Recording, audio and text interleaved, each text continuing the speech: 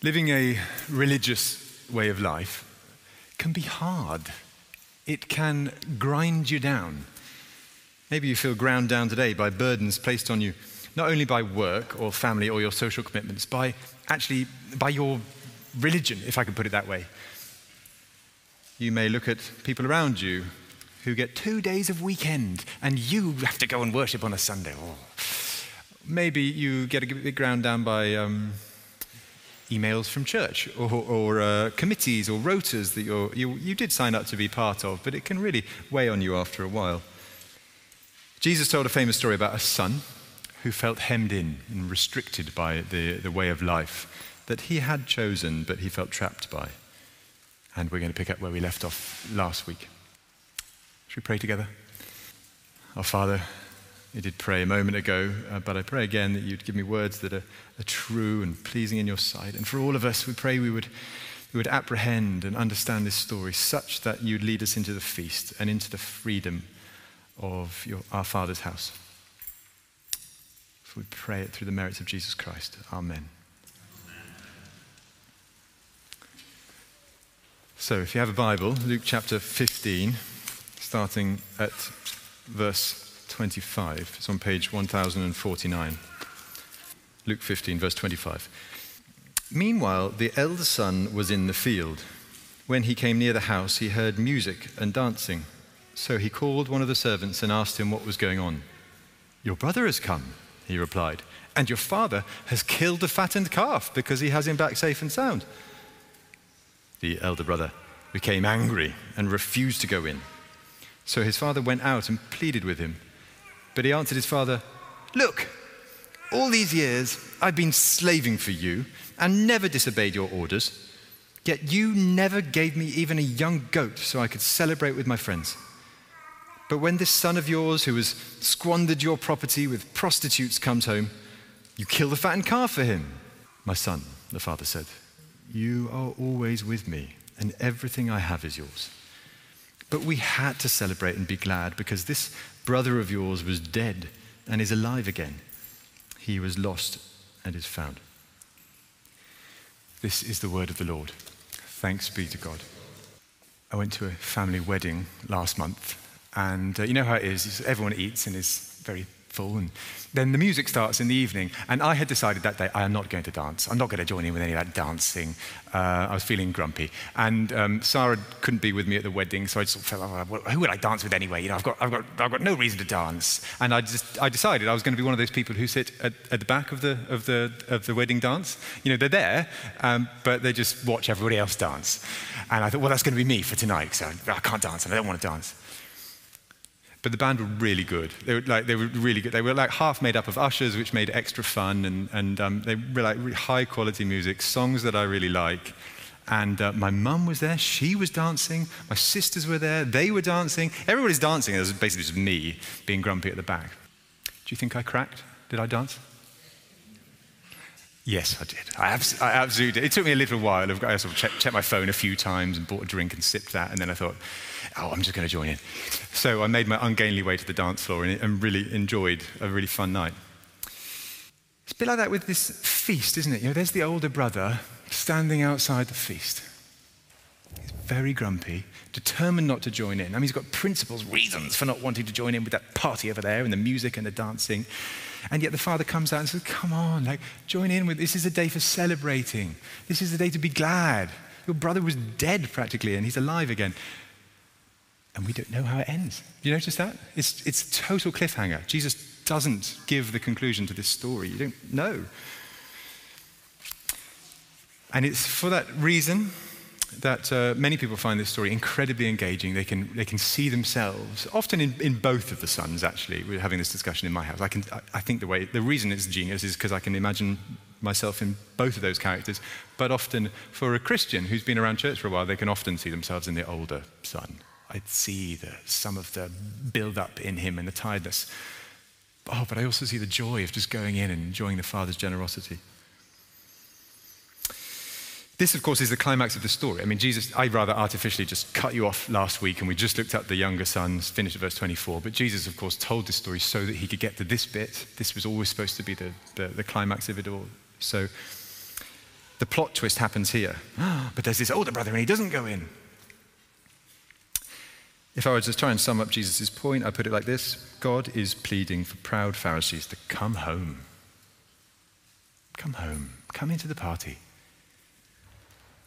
Remember, we said last week, from the start of chapter 15, he's directing this story at the Pharisees and teachers of the law. They were the strict religious sects who couldn't understand Jesus' welcome to immoral people.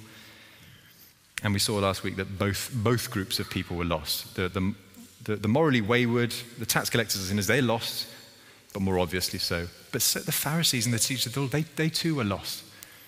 And Jesus wanted them to come in. And I would want you to know, this affects me rather personally. I mean, I've seen this sermon coming down the line for a couple of months. I find that in Christian leadership, there is perhaps inevitably something of the older brother, the one who's tried to do quite a lot for quite a while for the cause. But you can sort of go off course a little bit. And maybe if you've got any position of leadership here in the church, you feel a bit of that. You're involved in home groups, eldership, church wardens, PCC, leading any sort of ministry. Maybe you too detect the drift towards being a grumpy older brother. And therefore I hope this will be a real joy to you as we look at how is it then that I can stop sulking outside and come back in. I put some circles on your sermon sheet like we had last week, so if that would help you, then it's there for you. 3 main circles: there's the father, the younger son, and the older son. And because we looked at the younger son last week, I'm not going to turn again to him. So really, the 2 characters that are in black we're going to look at today. We'll look at the older son, and then we're going to look at the father. And then there is just a mystery we need to examine before we finish, okay? So, older son, father, mystery. Firstly, older son. Verse 25 goes like this. Have you still got that in front of you? Or just listen carefully if you prefer. Meanwhile, the elder son was in the field. When he came near the house, he heard music and dancing, so he called one of the servants and asked him what was going on. Your brother has come, he replied, and your father has killed the fattened calf because he has him back safe and sound. So how do you know then if you are this older brother type? Well, there are 5 symptoms on display here, so I'll run through them and you can use it as a bit like a symptom checklist. He is angry, demanding, joyless, proud, and confused. So we'll just take a look at each of those. He's angry, demanding, joyless, proud, and confused. Firstly, he's angry, because it says in verse 28, the elder brother became angry and refused to go in. Perhaps he had a sort of simmering anger already, and the situation with the feast just got him to boiling point. It was like the pan just overflowed with anger. And if you are generally resentful of God anyway, then some sort of suffering in your life can often just turn up the heat sufficiently that your pot boils over. Oh, why have you done this to me? I've been serving you for so long, and suddenly you've hit me with this illness or this circumstance or this situation, and you blow your top. Or it can be good fortune in somebody else. Why have you done that for them? I've been serving you all along. Why have you gone and given them that gift when I've been so careful and so diligent? You see, but either way, the top goes off. You get angry. Second symptom, he's demanding. Verse 29 says, he answered his father, look. Not a classic way to address your dad. That is rude in any culture, and particularly in that ancient Middle Eastern culture. Very demanding, totally lacking in affection. And if you have a sort of older brother prayer life, then it can be demanding rather than affectionate. So I was helped by someone pointing out, imagine 3 different acquaintances in your life. Imagine a colleague, a friend, and a lover. With the colleague, you tend to just ask them, you have quite a tit-for-tat, like quite fairly efficient relationship. Can I have this? Can you do that? They give it to you. You get irritated if they don't deliver it on time. So it's a bit like asking God for things in prayer. Please, could I have that? Thank you very much. With a friend, it's more vulnerable, more affectionate. So you might say to a friend, I did this wrong. I'm embarrassed and ashamed, or I'm sorry, I hurt you. And it's like that in prayer. We have confession. You might say to God, look, I'm sorry for the way that I've sinned. But with a lover, with someone you're really in love with, you naturally drift towards adoration and affection. So you find yourself saying, I love you. you know what, I really love this about you, and I really appreciate that about you, because it just comes out of you naturally if you love somebody. And so too, the older brother finds it hard to get to that stage in prayer because they don't love the father. But the true older brother finds it a natural thing because they love God, you see. They don't just want God's stuff, they want God. So they're not so demanding. Third symptom is that he's joyless. So verse 29, all these years I've been slaving for you. The whole of his life has become this sort of monochrome grind, slaving for you. He's just been working in the family business, but I've come to see it, this friction-based slavery. When actually, of course, if you consider the dad in the story, he's just super generous. He's generous at the start, he's generous in the middle, he's generous at the end, because that's what God is like. If you were here 2 years ago, do you remember as a church we did the Generosity Project? And I was really struck by one of the simple points that were made in our home groups then, that God is minute by minute generous. He's just so generous to all of creation. And God is the God of the agapanthus and the artichoke. You know, he's just generous with creation. God is the God of the honeybee and the honey. He just loves to give to creation, minute by minute, morning by morning, sunset by sunset. Wave after wave, season after season. And it's like God takes a great delight in being generous. Not to mention in our story, I mean, the older son lived with the father. He was like up close and proximate to the generosity of his father, but he just couldn't see it. It had been grayed out and become bitter. Whereas life with God is actually never boring or tiring if you can just see what he's like. He's infinitely alive and generous. So we're saying the oldest son, he was angry and demanding and joyless. Fourth symptom, he was proud. So verse 29 says, all these years I've been slaving for you and never disobeyed your orders. Never once. Now look, this is a made up story, right? That Jesus brilliantly made up. So I hesitate to press all the details entirely. However, I do think this is the heart of the issue for a Pharisee. And Jesus was, of course, talking to Pharisees. They were proud. If you think it through, I wonder whether the older son's complaint was true. All these years I've been slaving for you, never disobeyed your orders. I think that could be true. What do you reckon? I think on paper it might be true. He'd always done what dad asked him to, always went out into the field, always got the harvest in, always did the dutiful older son thing. So what's his problem then? Because he's telling the truth. I've never disobeyed your orders. His problem is pride. Because he's so proud of never having disobeyed his orders, he's actually warped his heart and got him to this incredibly grumpy place where he's like, I can't enjoy this family anymore because I deserve so much more than him. So he actually stands outside the feast with his arms folded, saying, if I go into that feast, then I'm just going to be the same as that younger brother cretin of mine. I'm just going to be on exactly the same equal footing, whereas actually I'm better than him. Actually, I perform better than him, so I deserve more than him. Well, do you see? So it's an issue of pride, and pride is very subtle. It goes right down into the root of your heart. I read a story which helpfully brings this out, so allow me this one. I was told a story of a great king.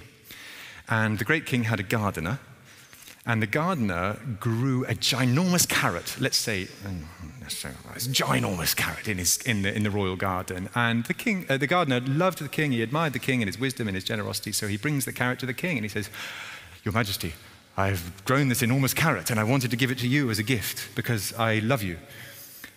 And the king is quite touched and he says, thank you. I really appreciate that thoughtful gift. Do you know what?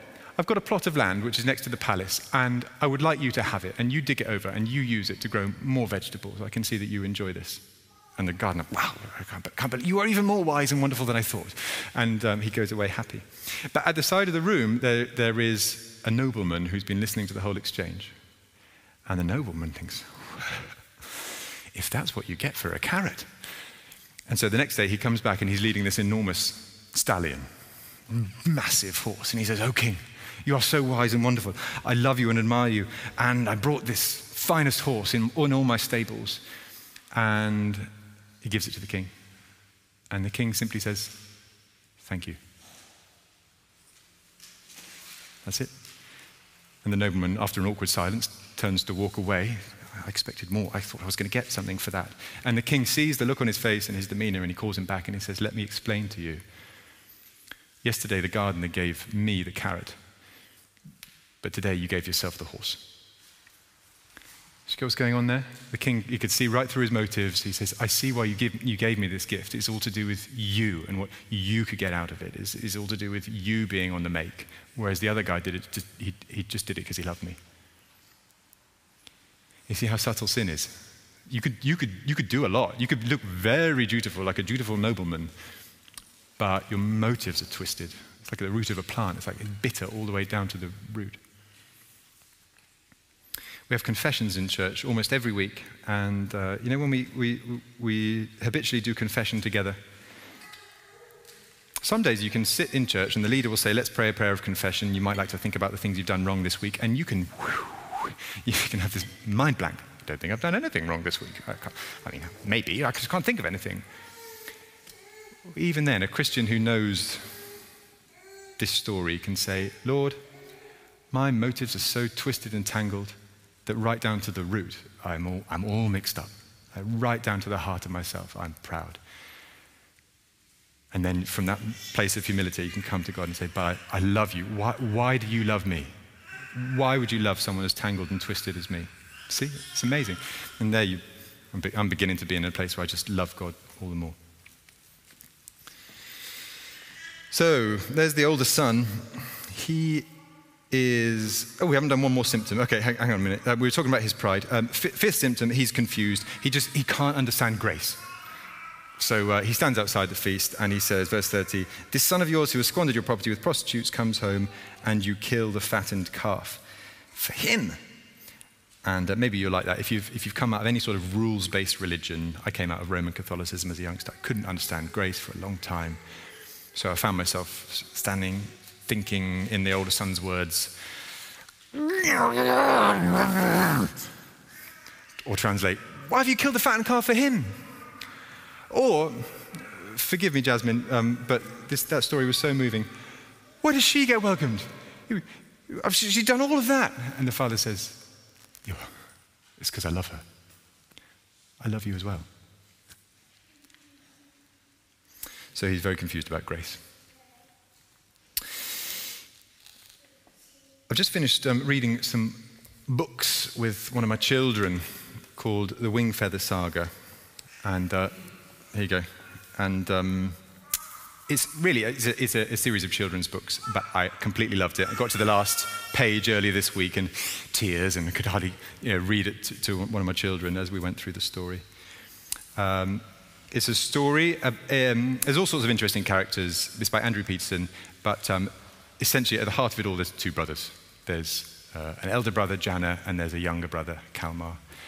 And guess what? The older brother is kind of dutiful. He sort of mostly does the right thing. He's quite law-abiding. And can you imagine what the younger brother is like? He's pretty wayward, and he just goes off with flights of passion. And sure enough, he does kind of screw up his life. But towards the end of the books, he is the one who's able to bring lots and lots of other broken people with him. And he's got this tenderness about him which attracts others. Anyway, I'm not going to give you any spoilers, but there is a moment near the very end of the whole series where the older brother is sitting there. The younger brother's actually gone in to talk with the maker, and he's sitting outside and he's left to think. And he has a moment. After more than an hour, Jana understood something about his own heart. He was deeply, blatantly selfish. In so many situations, from Glipwood to the Deeps to Nag's ship, whenever he had unleashed his frustration at the maker, he had been thinking more of himself than anyone or anything else. Even in the performance of his duties, he thought mainly of his own dutifulness. In his courageous moments, he thought of his courage. Only in his pain and despair did he turn his attention to the maker, and then it was only to demand answers or outcomes.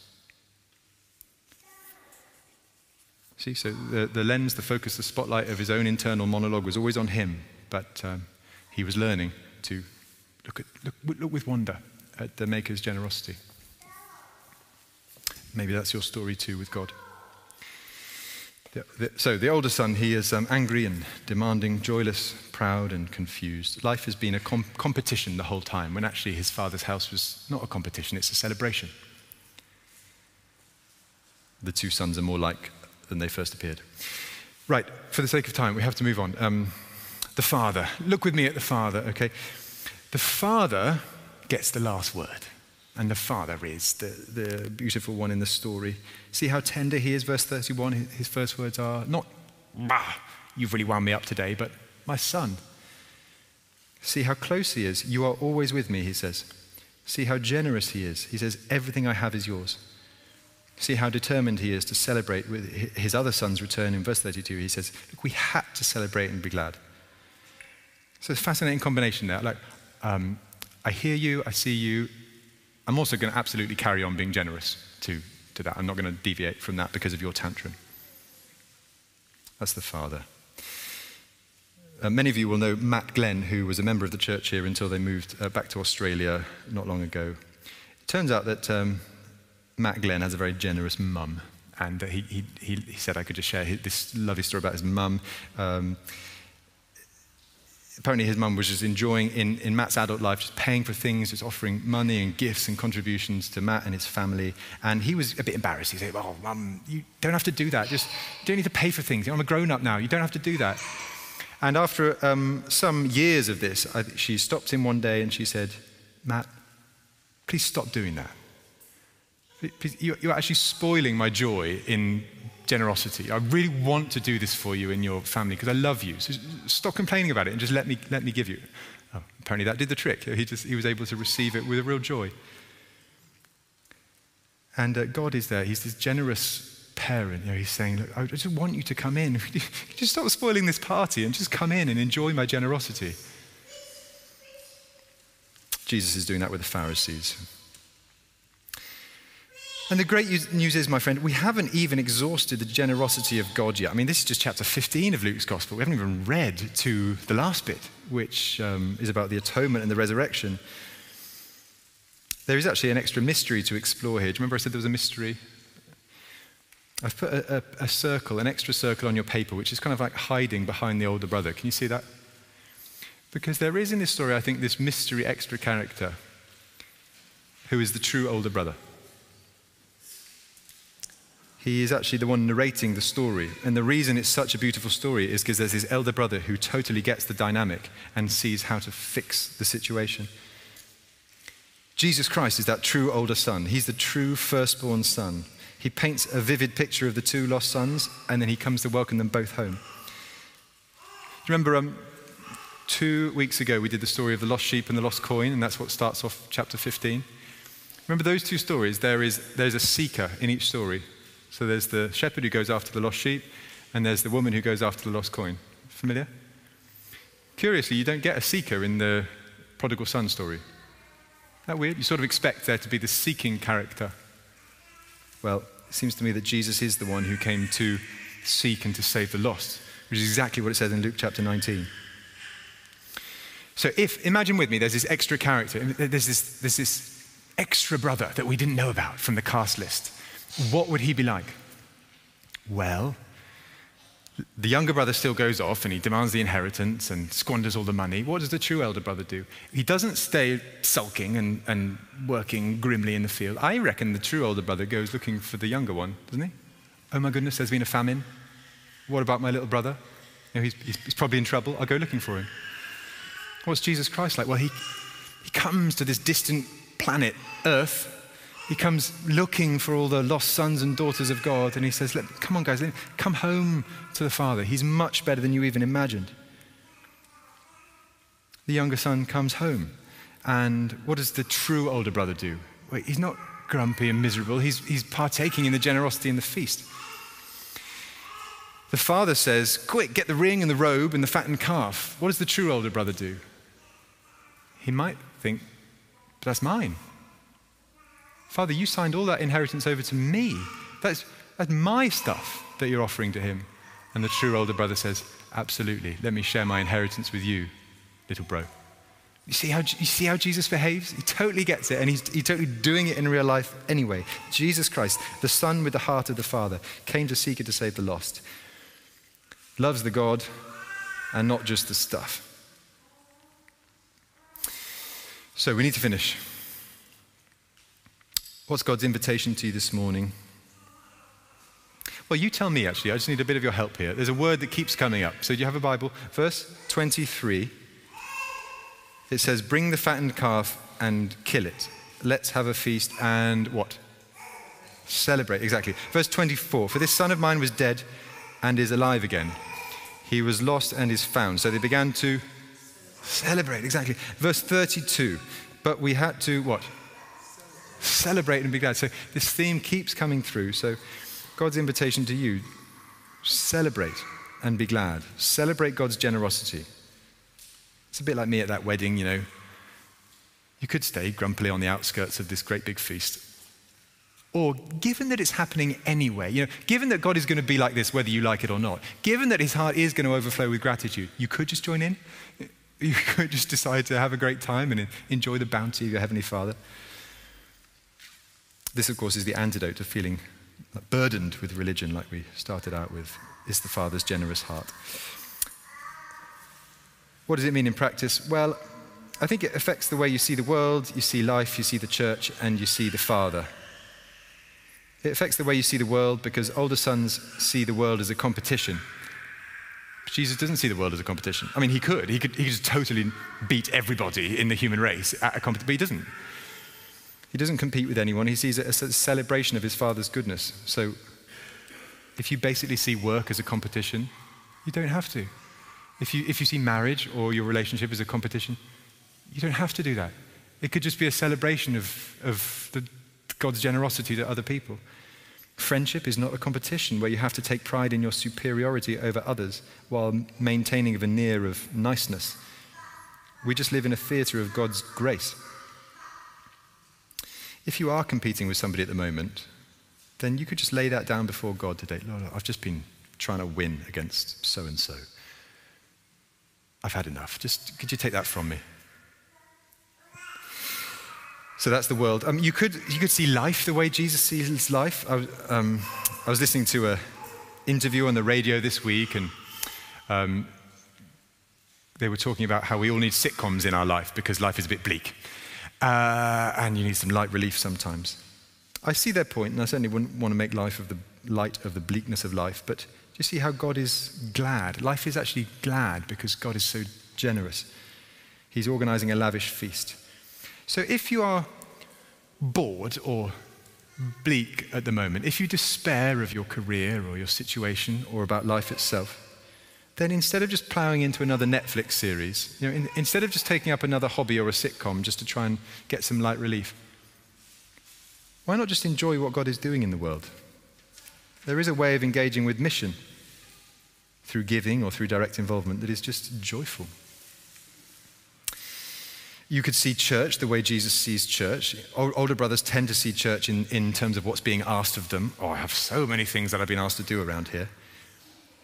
But Jesus sees the church in terms of the love of the Father and how many people are being brought into the feast. So although there will always be practical things that need doing, although it's sometimes sensible to say, I can't do any more, next time you feel a bit weary of it all, try and step back and ask, what is God doing in this committee, in this church service, in this arena of church? Because I bet he's leading sinners home. And finally, you could just see the Father the way Jesus sees his Father, which I think is the best of all.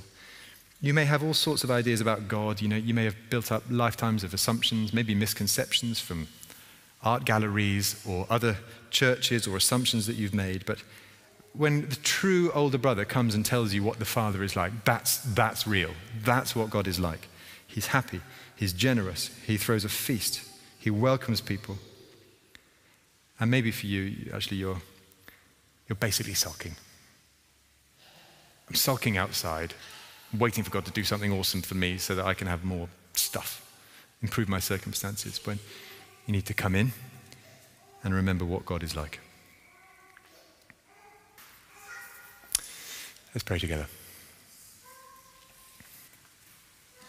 Father God,